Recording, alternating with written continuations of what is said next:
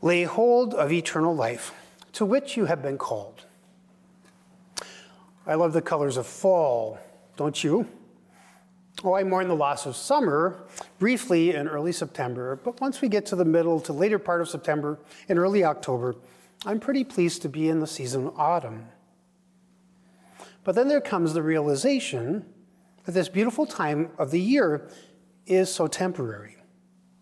Autumn beauty is fleeting, only here for a short time, and then it falls to the ground to fade and be covered by the snows of winter.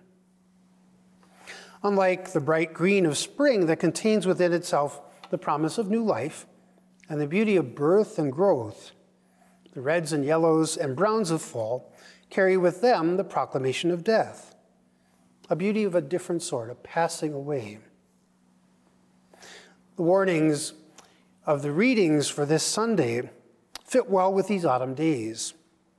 They are sobering, but if heeded, also consoling reminders of our citizenship in heaven and the beauty that flowers in us when we die to this world, when we treat its beauty and pleasures and riches like the fall colors, wonderful but not lasting, gifts not to be grasped at, but appreciated, shared, and held up as glimpses of future glory. For God has given the things of this world to us, not as ends in themselves, but as signs of his eternal goodness. They are to help us on our way to heaven, but not lull us into an earthly complacency, which we see very clearly in our first reading from the book of the prophet Amos. They're so lulled by their earthly pleasures and riches that they don't realize the impending peril they're in. Now, the good things of this world are given to us to help us on the way to heaven, not to lull us into complacency. Unfortunately, like the rich man in the gospel today, we often mistake the things of this world for their creator, and over time place our confidence in them instead of their author.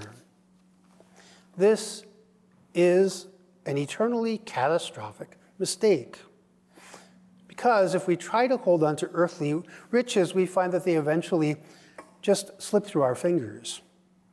And we also find that our quest for the things of this world has done something truly tragic. It has bought us a ticket, a one-way ticket, to the wrong side of the great chasm that the Lord Jesus speaks of in the gospel parable. The chasm which separates God and those who love him from those who have chosen to love something and someone else. The gospel passage from Luke comes as part of this series of lessons we've been receiving from the Lord as he makes his journey to Jerusalem. Since the middle of June, so almost 3 months now, we have been with the Lord as he's turned to the south to culminate his earthly ministry, he knows, in his passion and death on the cross, and then his glorious resurrection. And he takes his disciples with him to make this pilgrimage from death to life. And in the liturgy, we join them. Intentionally, the church has us join them each week to learn these lessons of discipleship. The lesson this Sunday is that what we do in this passing world matters. Don't be lulled into thinking that it doesn't. Clinging to the things of this world is literally a dead end. Imitating the Lord's infinite generosity has value that lasts. Using the things of this world wisely and generously every day is the measure of our membership in God's eternal kingdom of truth and peace and love. So this Sunday's lesson, pretty straightforward. Learn the lesson of the fall colors and share what we have while it lasts. Help those in need. Appreciate earthly beauty and wealth, but realize that it is fleeting. And instead, lay hold of eternal life to which we are called.